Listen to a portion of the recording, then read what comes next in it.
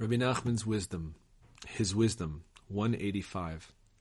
The Rebbe said that he knew the root of every Jewish soul. At first, he said that he knew them in the written Torah, but not in the oral Torah. He later said that he knew the root of each Jewish soul in the oral Torah as well. The Rebbe knew how to provide each person with a spiritual remedy based on the place where that person's soul was rooted. There were many things he told us to do. These did not involve deep intentions or the unification of the transcendental worlds through yichudim. The things he told those close to him to do were simple acts. The Rebbe told his followers not to fast at all unless he prescribed it. See Tzaddik, number 491.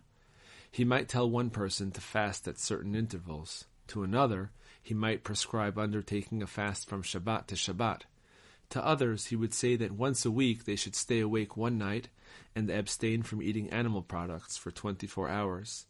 There were many whom the Rebbe told to fast on the day before Rosh Chodesh. He also told most of his followers to be careful to immerse in the mikvah on days associated with festivity, when Tachanun, the penitential prayers, are not said. See Avaneha Barzal, number 6. The Rebbe told many people to study 18 chapters of Mishnah every day. The Rebbe prescribed many courses of study, a different one for each person. There was one course of study, however, that was prescribed for all, the daily study of the Shulchan Aruch. See his wisdom, number 29. The Rebbe said that even when a person has no time, he should still study at least one law in the Shulchan Aruch each day, no matter where that law might be. He said that this is an important obligation for every Jew.